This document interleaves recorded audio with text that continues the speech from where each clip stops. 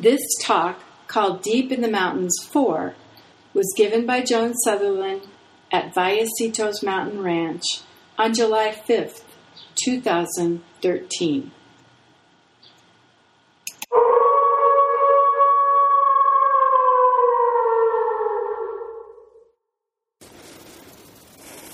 Good eternity, Bodhisattvas. Walking here through the wind that blows from one end of the universe to the other, from before the beginning of time to after the end of time, and right through this room. This week, we've been talking in a funny way about the Trikaya, the three bodies, all week. We began talking about the Nirmanakaya through self and story. The Nirmanakaya being the body or world of form and karma, the world of stuff. And then we talked about the Sambhogakaya yesterday as the dream, the great dream of the world. And today I'm embarking on the fool's errand of talking about the Dharmakaya, which is the vastness, the field of fields, the great mysterious. I thought it might be easier to talk about it in terms of its near analog, which is our own bodhi, our own awakening.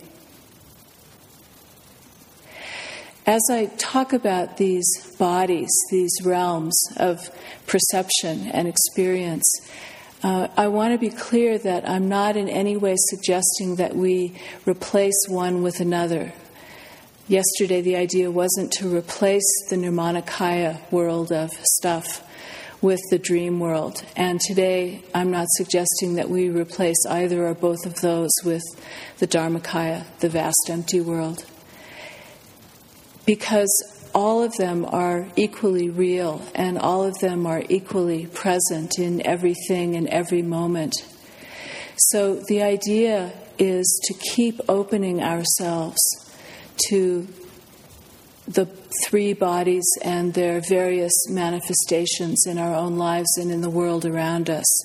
Because the more that we can include all of them simultaneously, the more real our perceptions are, the closer they are to the way things actually are. So this isn't an exercise in replacement. This is an exercise in endless enlargement and addition and depthifying.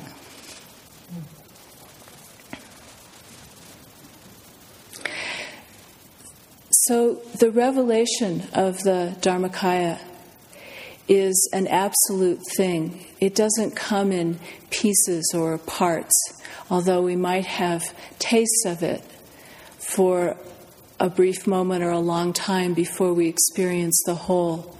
But it is in itself a one whole thing. To experience the Dharmakaya is as though you had seen only yellow and red, and all of a sudden you saw blue. It's that utter and absolute a transformation in our way of perceiving the world. The whole international Dharma conglomerate enterprise is based, or at least used to be based, on the belief that through practice we could have that experience of the Dharmakaya. And even though our experience of it doesn't always happen in the context of practice, it can happen anywhere, anytime in our lives, I kind of think it's because of practice that it does. Sometimes it seems to occur spontaneously for people, but that's a karmic circumstance that has to do with previous practice in previous lives. So, until someone figures out the magic way around that, there isn't really a way around that, I'm sorry to say. And that must be important. that must matter. It must matter that we go through the long and winding road of practice before we have this stunning and final revelation of the Dharmakaya. It seems to me that each of us has our own karma, we have our own faculties, we have our own ways of experiencing the world. And so it's never made sense to me that there would be one rigid way that would apply to everybody for experiencing the Dharmakaya.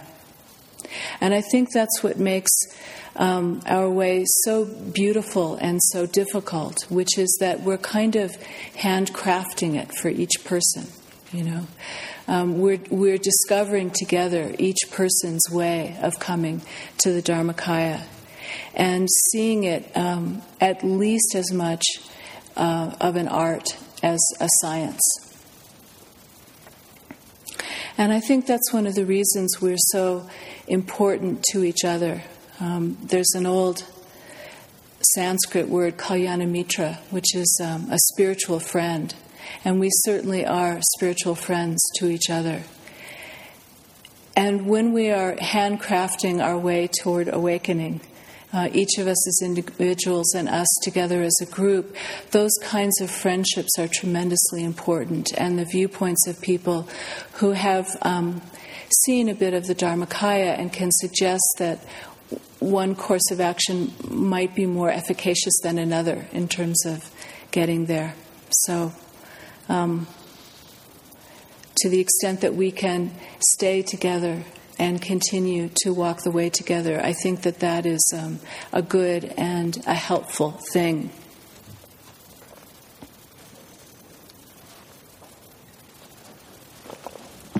It's pretty common to have feelings of discouragement about having that experience of Dharmakaya and feelings of doubt about whether it's possible. And I want to suggest that when those feelings arise, it's kind of like the Nirmanakaya telling you that it wants to be your only bird. Ian Fraser tells a wonderful story about being up in North Dakota and having this flock of crows follow him around, and after a while, finally they say to him, "Hey, human, we want to be your only bird." And that world of discouragement and doubt and worry, anxiety about it is, kind of believing the crows when they say that they can be your only bird, and all you have to do is not think about the eagles, or the hummingbirds, and they'll take care of you. So please think about the eagles and the hummingbirds, and don't allow anybody to convince you that they're your only bird, because I promise you that they're not. And the other thing, too, I think, is that we live in a world where, people become shamans in a weekend, That we have this sense of instant fix and lots of book titles to prove it. And we're dealing in a tradition that, for better or worse, does think in terms of kalpas, does think in terms of lifetimes. And whatever happens in this lifetime, it matters, it counts, because of this long arc of things. And so I know that it's hard, but I would encourage you to take heart from the generations and generations that this has already flowed, this river of Dharma, through the world, and that it will continue to flow, and you along with it, for a long time to come. So I mentioned that it might be a little bit easier to approach Dharmakaya through its near analog, which is our own Bodhi, and I want to talk a little bit about that. Bodhi is a Sanskrit word that and Pali word too, that means to wake or awakening. And sattva, as in bodhisattva, sattva is a state of being, and therefore comes to mean the essence of a being. So a bodhisattva is someone whose essence of being is awakening. That's kind of nice, isn't it? And that's, of course, true of every being, in the world. Everything in the world has the essence of awakening. So a bodhisattva is a human being, a human person who has chosen to orient their life around that fact, to make it conscious and to make it the center of things, that orientation around the fact of the awakening of each of us and all of us and of all things. That Bodhi is Dharmakaya within us. So never fear, you already have it. It's already here. It's not somewhere else far away, and you have to climb a very long ladder up a very long beanstalk to get to it. You have it inside your own consciousness. Bodhi is that part of consciousness that is Dharmakaya. So notice that again we're talking about parts. We've talked about parts all week long, that the self is made of parts, that the Trikaya are each parts of both our perception and the reality of things. And Bodhi is already a part of our consciousness. So it's not about going out somewhere and getting something and bringing it home, like a mammoth or something. It's about uncovering that which is already part of our consciousness. And one of the amazing and beautiful and full of potential things about Bodhi as well as Dharmakaya is that it is a non-karmic realm. So if what in our consciousness gets between us and our very own Bodhi, let's just take a moment. That is your birthright, that very Bodhi, your birthright, already here. We are born with awakening. We grow with awakening. That is what that means. That awakening is Bodhi. So then all the karmic stuff gets in the way, and we lose touch with that. We forget it. You can see it in a child's eyes. You can see still that connection to Bodhi, and you can also watch, sometimes as it is dimmed. So if it's the karmic stuff that we all have that gets in the way, that obscures that, then our practice becomes, I am sorry to say, about clearing away those obscurations, working with that karmic stuff. There's no way around it. You can short-circuit it for a while. You can make a leap into Bodhi, but you always have to come back and do the work, unless you just want to be a really awake jerk.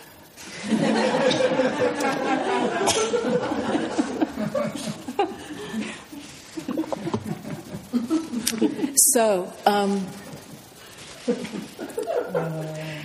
connected to that part of us that does the karmic work of clearing the obscurations, the sitting, koan, walking stuff. Connected to that is our view of the Bodhisattva vow as having something to do with clearing those karmic obscurations for others and for the world, right? It's about doing things to relieve the sufferings of others out of our own intense experience of our own suffering. So that's the view of the Bodhisattva we tend to have, the one who does that. In a poem called The Broken Tower, Hart Crane has a beautiful unintentional description of that. He says, and so it was that I entered the broken world to join, I've forgotten it. The visionary company of love, right? Yeah, That's all I remember. Yeah. It's to something the company of love. Hold on.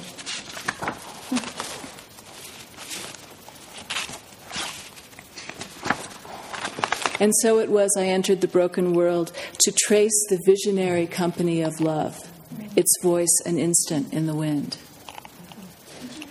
I sure will. And so it was I entered the broken world to trace the visionary company of love, its voice an instant in the wind.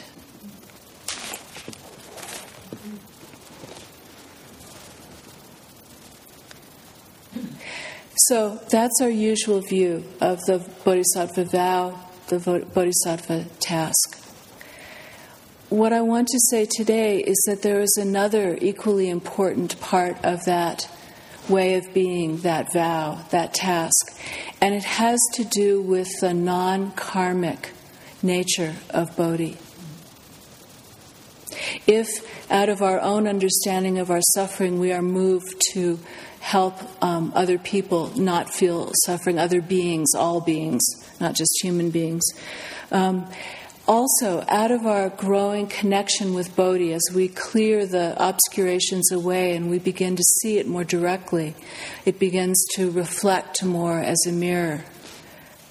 We're more and more able to reflect that non-karmicness into the world as well. We can be a conduit for the non-karmic nature of Bodhi, which is the non-karmic nature of Dharmakaya, into the karmic world.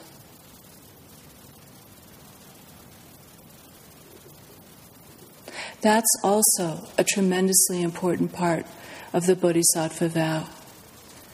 We are enlarging the possibilities. We are bringing in what was a moment before inconceivable. We're allowing ourselves to be a place where Nirmanakaya, the karmic world, and Dharmakaya, the non-karmic world, can meet and mix. This is one of our offerings through the Bodhisattva vow, to be that place. Not to repudiate Nirmanakaya, not to repudiate the world of stuff and karma in favor of the empty world, the non-karmic world, but to allow them to come together and to mix so that possibilities not previously there suddenly are. What an amazing thing that is. What a remarkable privilege, to the extent that we can do that, to be able to do that.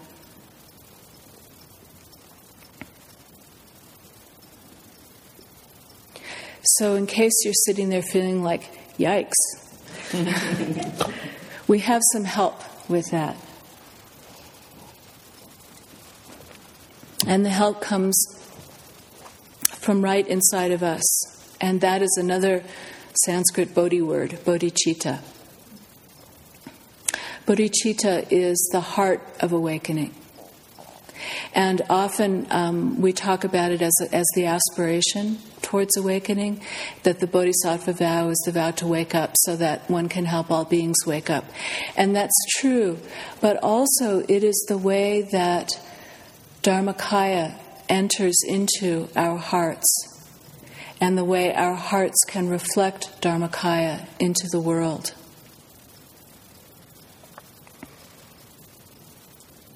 And that creates in us, say, all the old scriptures, despite what you might think, the great heart of love. That's what it's called, the great heart of love. And that heart is not a heart of love in the way that we usually understand it in Nirmanakaya terms. It is a heart of love that is without compulsion and without attachment, because it is a reflection of Dharmakaya. So it doesn't get all sort of mixed up with our stuff, but in some ways reflects from Dharmakaya to Bodhi through our hearts. And it's so deeply connected to our own aspiration. Again, it's not something distant and far away that we have to travel a great distance for. It is the thing that brought every single person into this room. That heart of awakening, that desire for awakening. And the thing about it is that it connects us to something greater than ourselves. It can change the way we experience longing.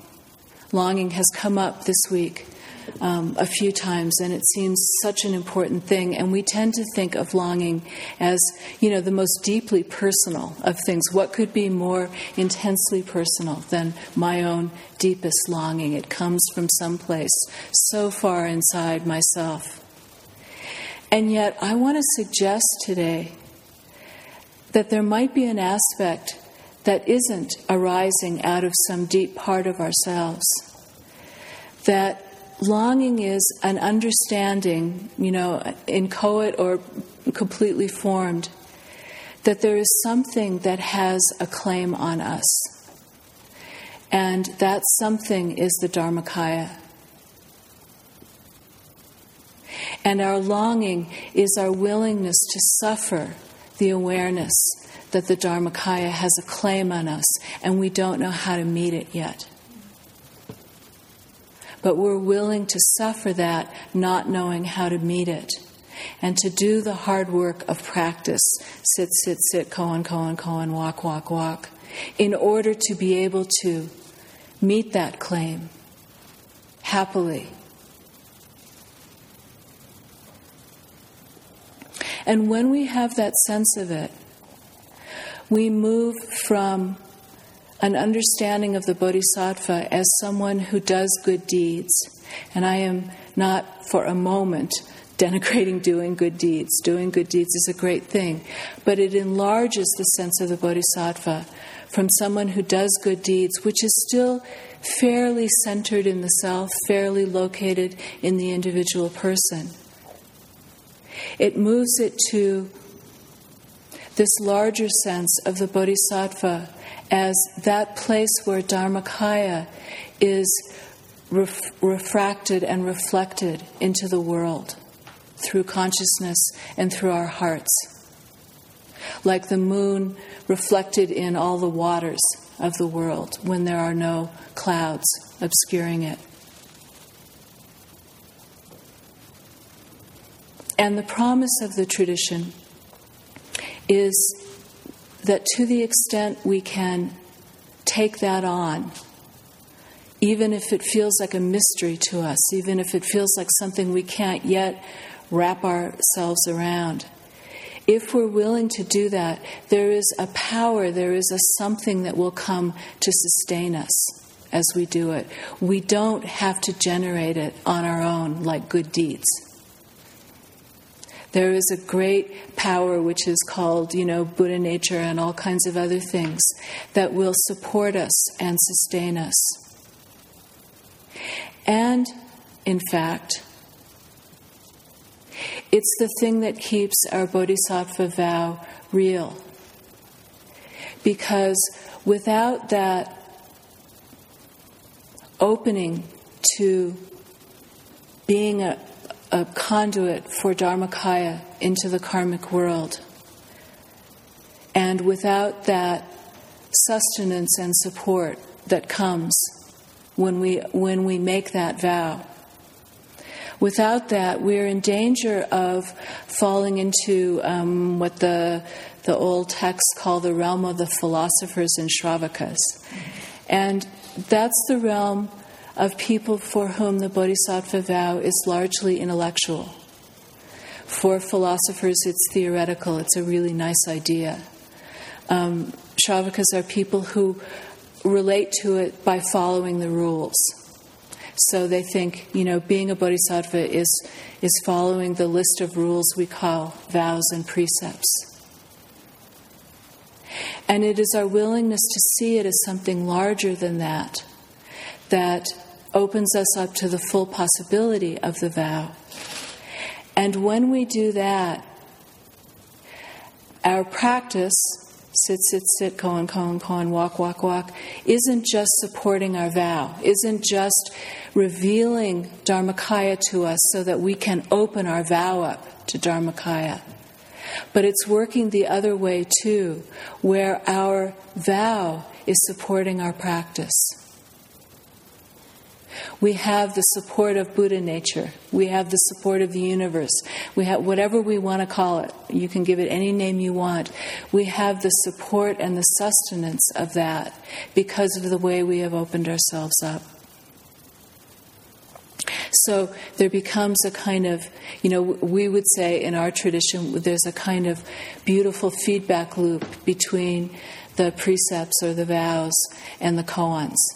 That pretty soon you're not sure which is which and what's doing what, but the whole thing becomes a single project of opening consciousness, opening the mind and opening the heart to Dharmakaya, opening the mind and opening the heart to Nirmanakaya, and allowing those things to mix so that new things can come into the world through us.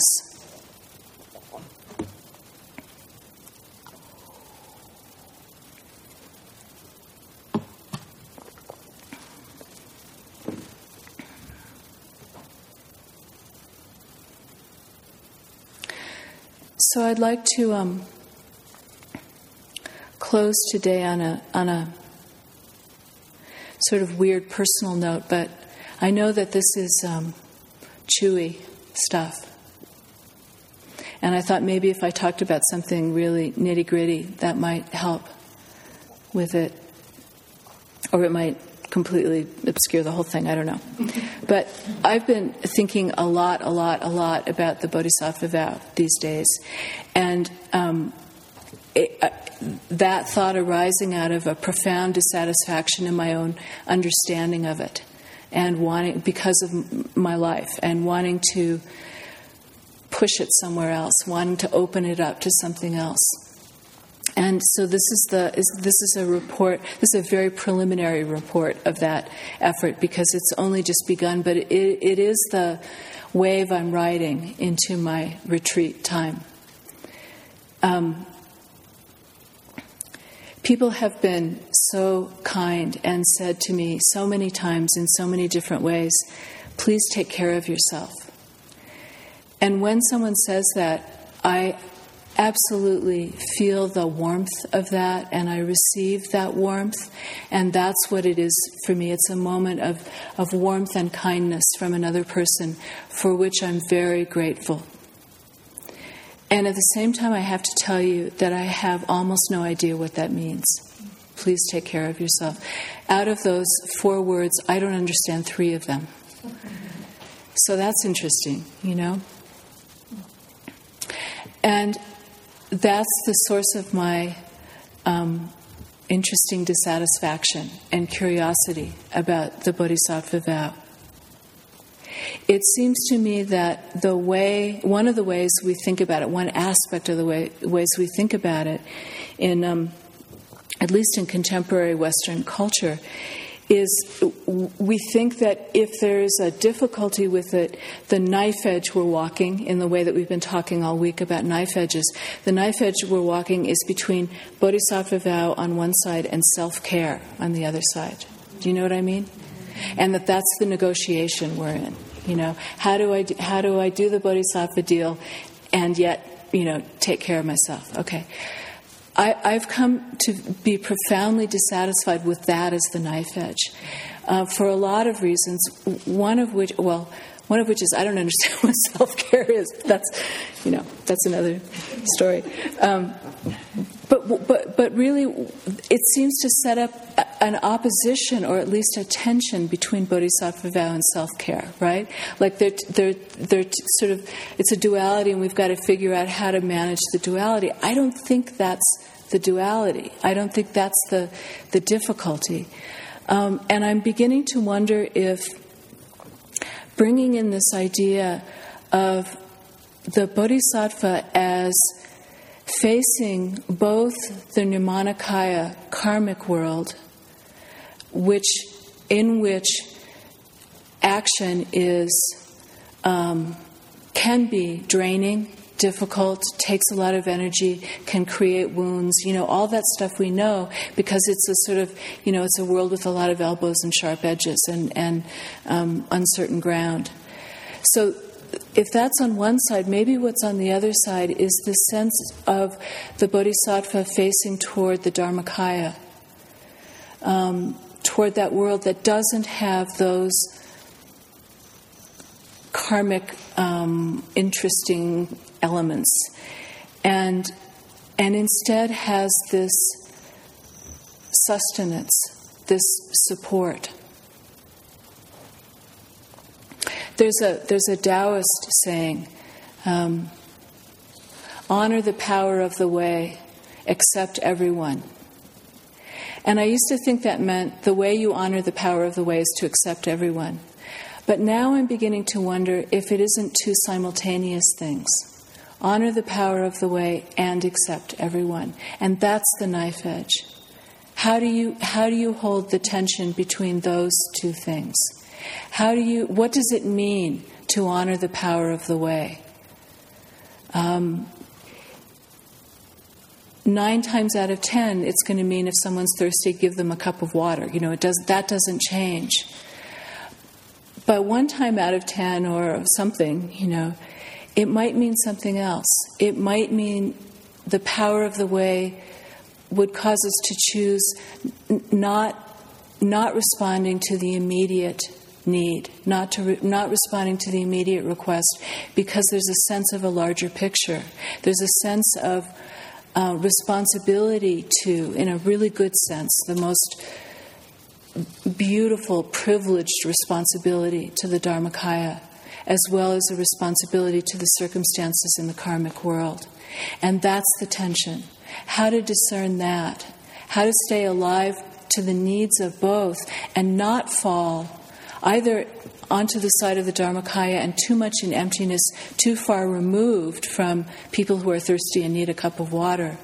And also not to fall too far into, the ocean of samsara where we can drown, without some kind of ballast for ourselves. This is a knife edge I understand better than take care of yourself, or it's a way I understand, maybe a more accurate thing to say is, it's a way I understand take care of yourself, different from go get yourself a pedicure, and therefore makes a different kind of sense to me, a truer kind of sense. And I don't have a resolution to this. I don't have a sort of thunderous, lovely conclusion to this because, as I say, it's the question that carries me out. But I'm really interested in it, and I'm wondering if you're interested in it too. And I would most welcome any comments or questions you might have. Thank you.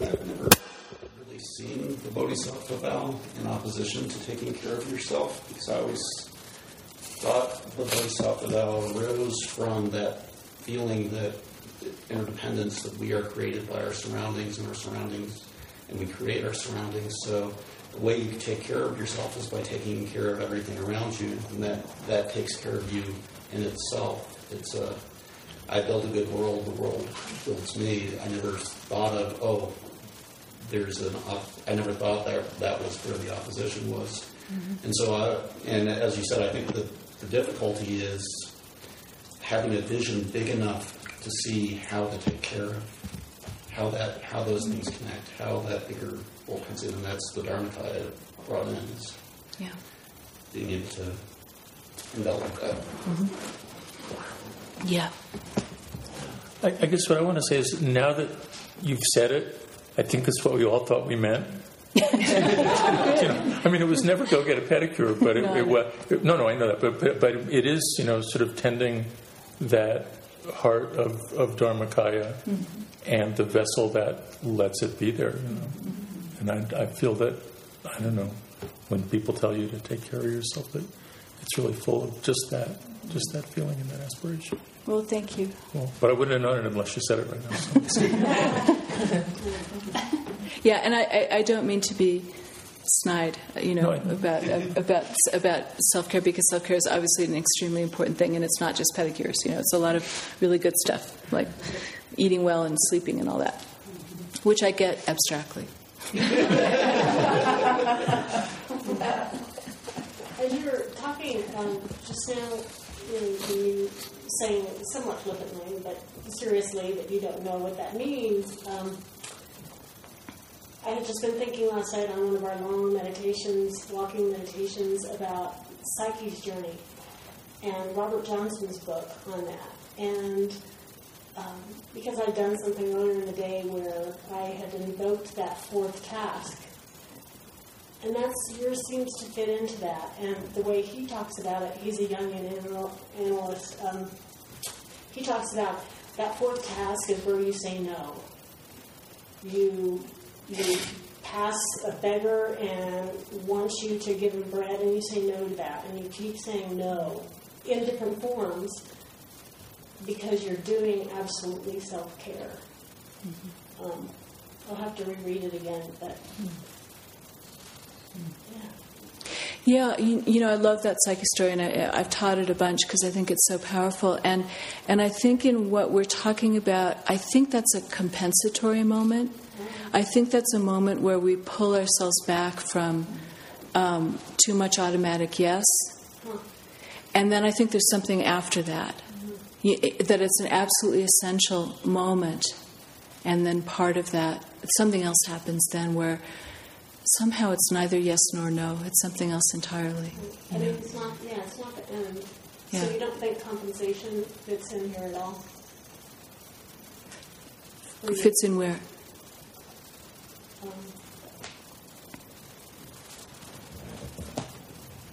Talk about that a little bit. Okay. Joan, I'm curious about the lunar countercurrent you talked about yesterday. And if it's only a hallmark of the Sambhogakaya, or does it actually have some connection to the Dharmakaya as well? Mm-hmm. Yeah. In terms of the Dharmakaya, one of the things I've been spending a lot of time with is when we think of Dharmakaya, we tend to think of a light which contains both light and dark. It's a non-dual light. And I'm really interested in what it's like when the Dharmakaya is a non-dual dark that contains both light and dark. And that's a way in which I think the lunar countercurrent thing really, it goes everywhere, including into our senses of the largest things. Yeah.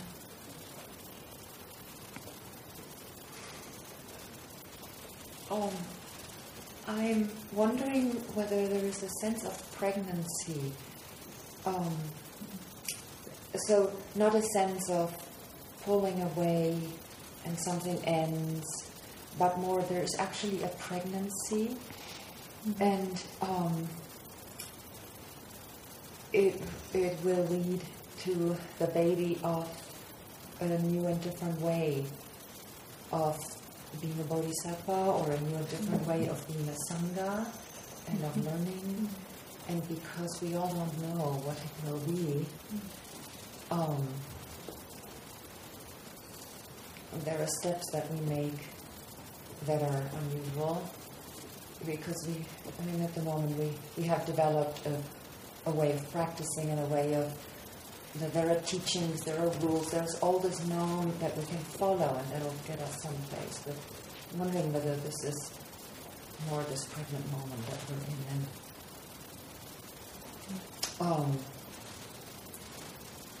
And so I always have this feeling, and while we've been sitting here all week long, I have these feelings of jumping off a cliff, and it's always asking me to jump, and I'm sort of, inside of me, obviously,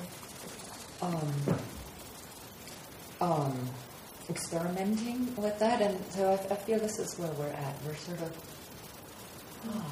how could I jump? We don't know yet how we can jump, because we're human. If we jumped off a cliff, we would hurt ourselves. But something is asking us to, and so somehow we need to grow wings or whatever. We're inspired to get creative, and so that's what I'm feeling. Yeah, and I think maybe trusting that a wind will come up to buoy your journey down. Yeah. That's that thing from the world that comes to sustain us when we're willing to jump. That happens in the Psyche story. She jumps off a cliff, and a wind comes up and then drops her down.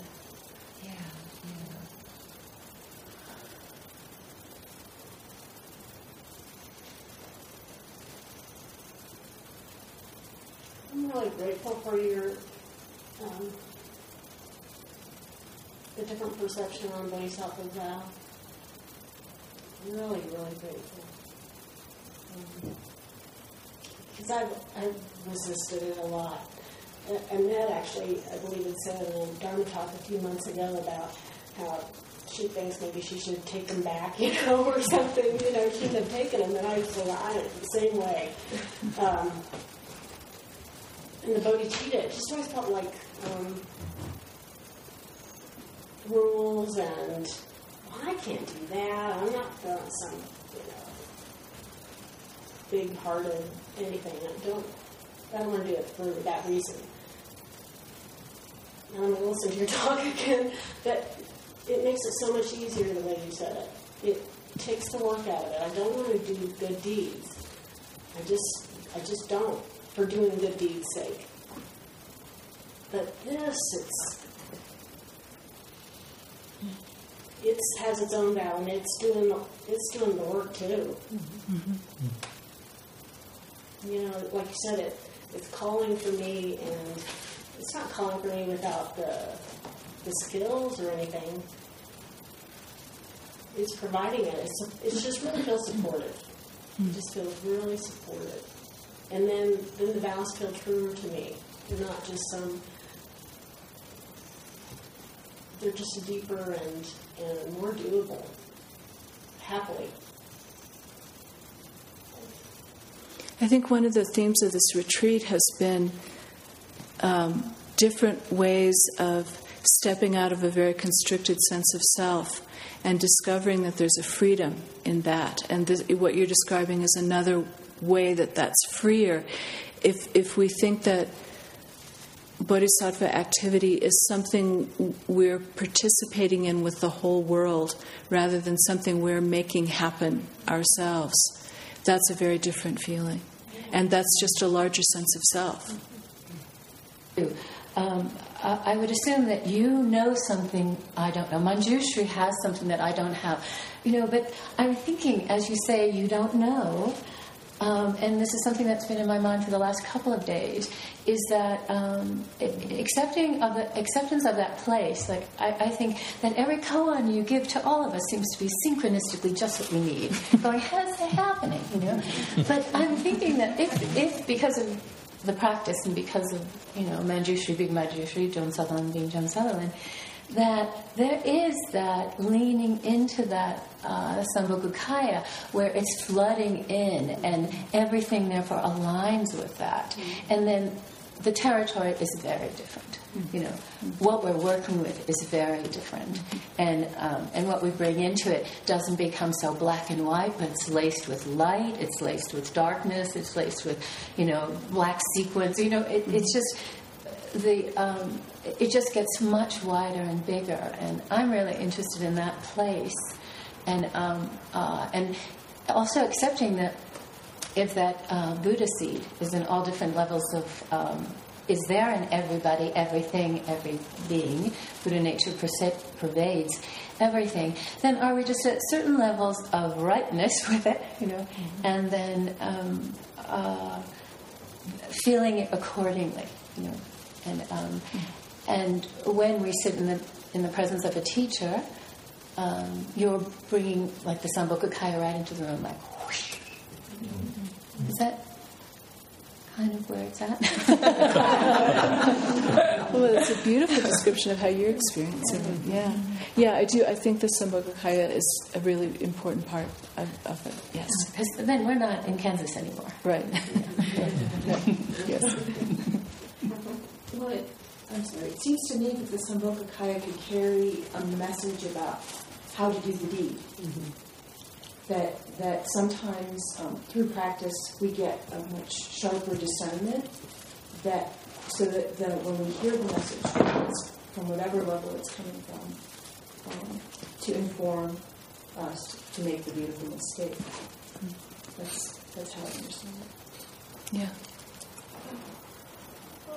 I feel like also that it's, maybe it's much more kind of common, that everybody runs around having Sambhogakaya experiences all the time.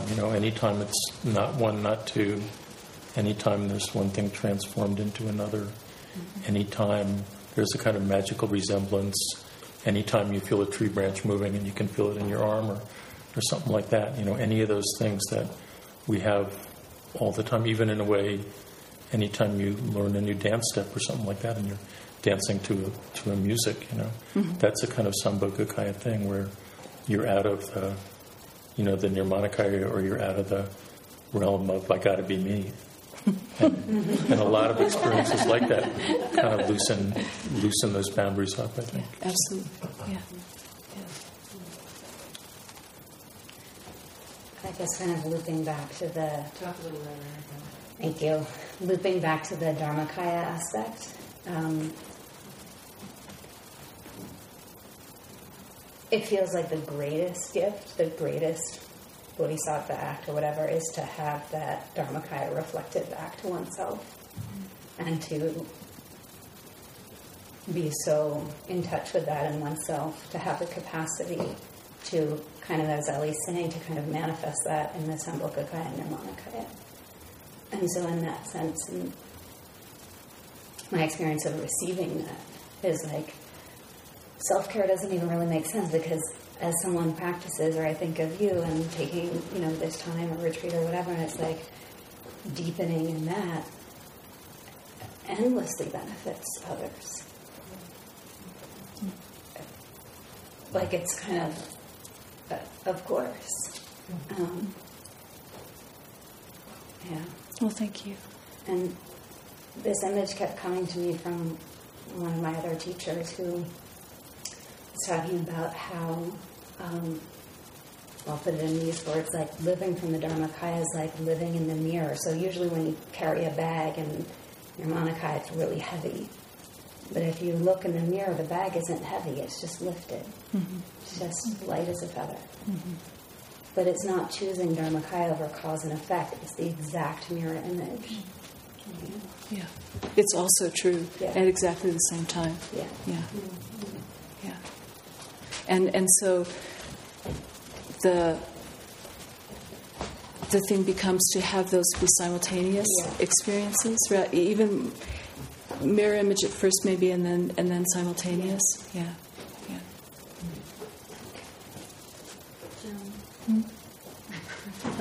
I feel like that person is chasing a butterfly. He's like, I just about have it for you. I know, but so if I just go fluttering off, just save it for later. I do feel attention, and I'm curious about it.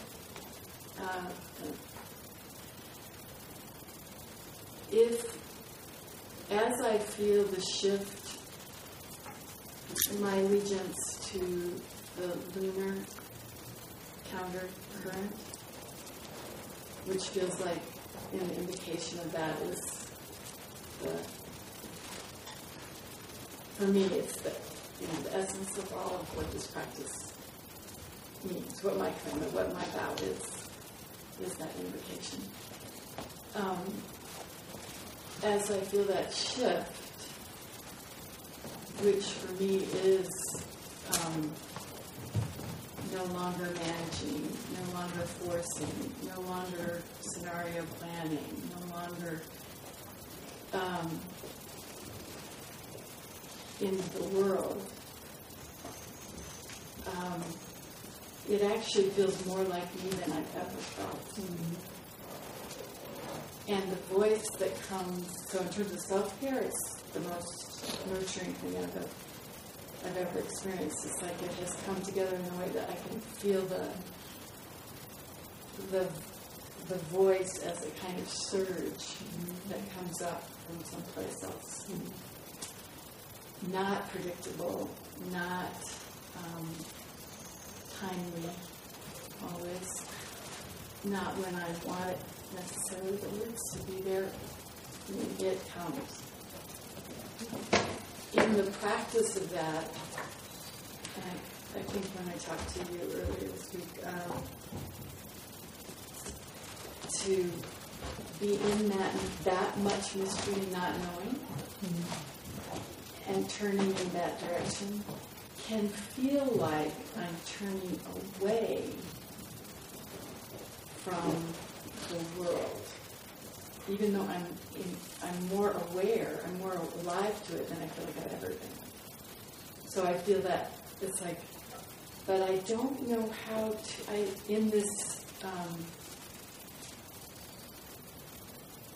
don't know how, well, the form that it takes, let me just try this one last piece, but the form that it takes is, for me, is this sort of coming in and out of things that we talked about. So, I go, the version, and those of you who heard my dream last night of the mouse, the version for most of my life was this little mouse in a little tiny room, and I would run out into the world and do stuff, and then I'd run back, and I would take a break, and I was like, okay, I'm not sure I can do it again, rest, and then I'd go do it again. I would say now what happens is that I'm so unsure of what I'm going to be able to respond to, or what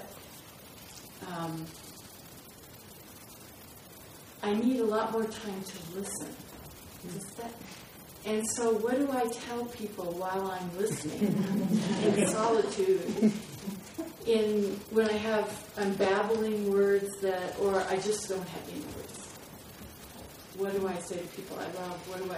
That's the tension I'm feeling. And the unskilled, the surge can come out feeling like a sword.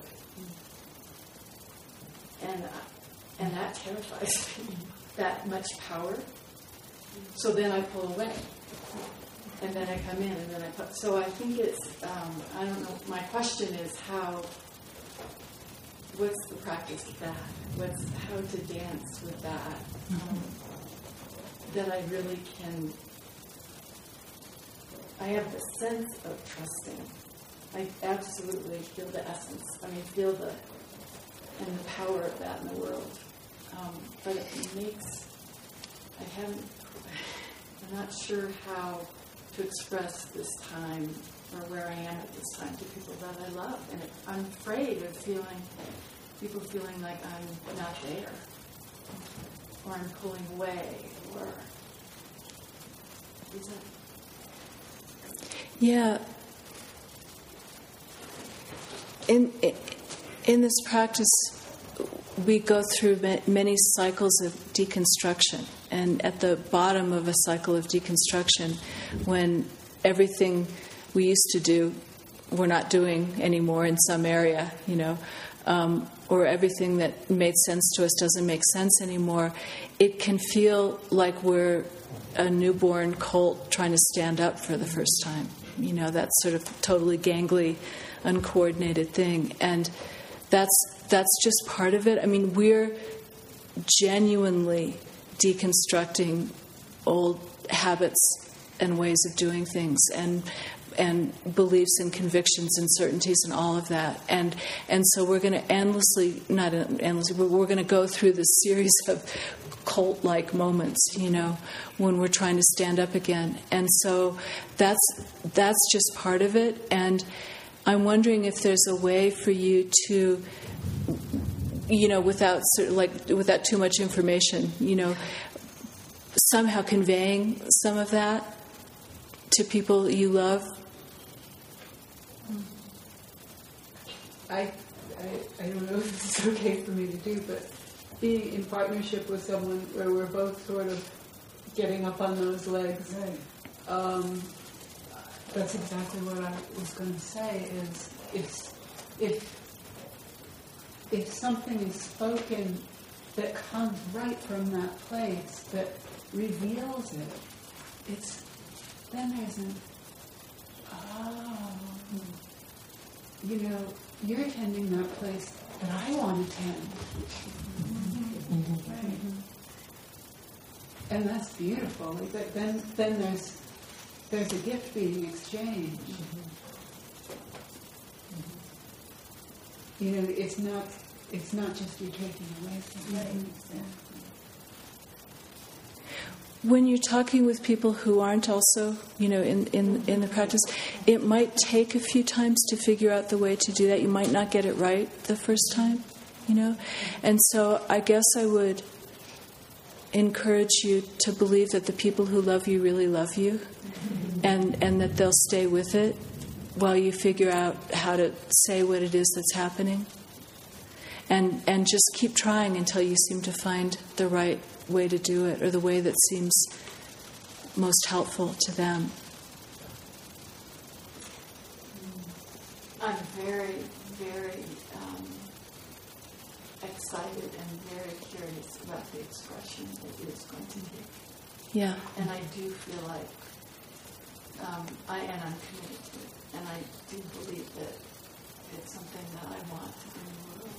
And I don't know what that means. I'm not saying as in saved, but I do want to be able to express that. And I can feel little glimmers of the potential. Yeah. Can I just say one little thing about that title? Because I feel very kindred with that. And I found myself saying to somebody recently,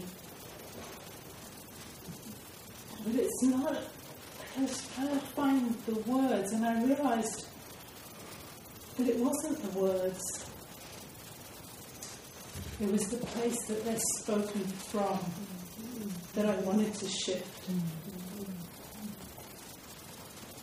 And actually it was a tremendous relief to realize just that much. It's like, oh!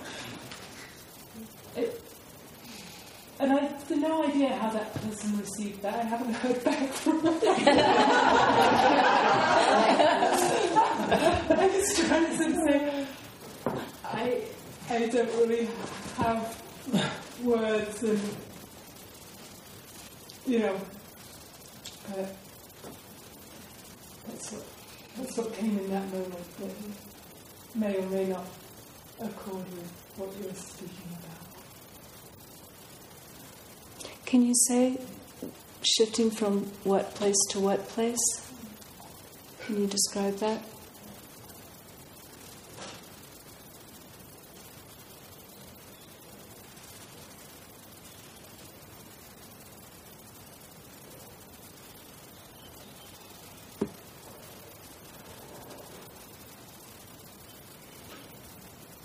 And things are coming, but they're not quite it, but I could...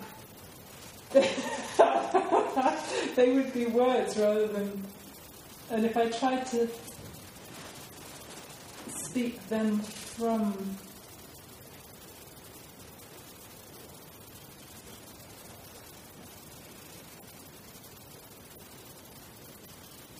It's quite a trembly place.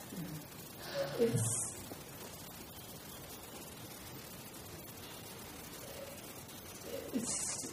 not...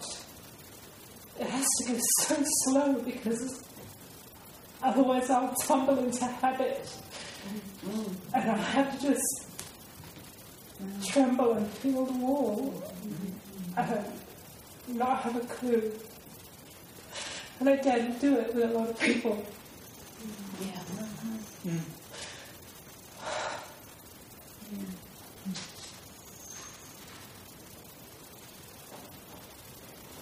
But I also, I have so little ability to do the as well. It just feels really more painful than it used to. Well, it didn't used to feel painful. I didn't used to know. Well, I don't know what it used to be. It hurts now. In that place of the shift, or the potential for the shift, I mean, I feel it like, it's as when I'm saying this sort of surge up of from something that's a much bigger place that if I'm listening, or a larger field that I'm listening to, if in that fear I stop it, it's like, it just burns right here. And I can't, to have the courage when it's that frightening of like what to do with that. If you don't dare, it's so important to say, and it's even more important to say, and yet not having the words, the expression. So mostly what I do is end up touching people. I just like, not bad.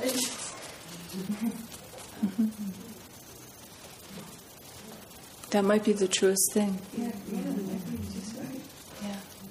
Yeah, and that also, that's love. Mm-hmm. So then when you touch and they feel the love, there's no word needed. And that's what I was just thinking, actually, when you were talking, when you want to say something to somebody, when the love comes out, they understand that you love them, and that's really all anybody wants to hear anyways, ever. On some level. I mean, there's suddenly, and then everything else can be sorted out, no? Well, that's the trusting the sorting out. I think that's the not knowing it all ahead of time, not having, you said something like, not having the whole package figured out, which is it's very helpful. But trusting that you'll sort it out together is the most beautiful manifestation of what it is that we are living. Tomorrow, my thought during this time would be that we would just have an open discussion so that you could bring any questions, the things that are most important or precious to you, or the things you most are burning to talk about. Have a chance to do that tomorrow. I think I just want to close this conversation by saying, because of the urgency of the world of karma and form, I think it can sometimes feel to us as though we're betraying something or being disloyal to something if we consider the possibility of Dharmakaya. It's like we're leaving the tough stuff in the dust and we're escaping somewhere else. And so that's why I keep saying it's not a matter of substituting one for the other. That's a deep spiritual pathology, to subsidize Dharmakaya. To substitute Dharmakaya for Nirmanakaya. But it is only being more realistic to include it, because it is real, because it is true, because it is already here. Even in our crankiest Nirmanakaya moments, Dharmakaya is still present, and so all we're doing is moving into reality. When we include it, we're betraying nothing. We're actually, as I was trying to say before, opening up more possibilities.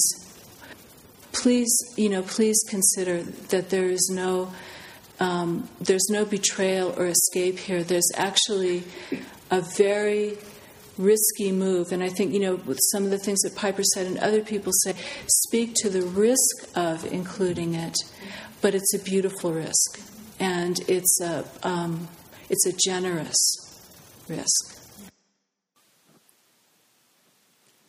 These talks are made available through your donations to Cloud Dragon, the Joan Sutherland Dharma Works.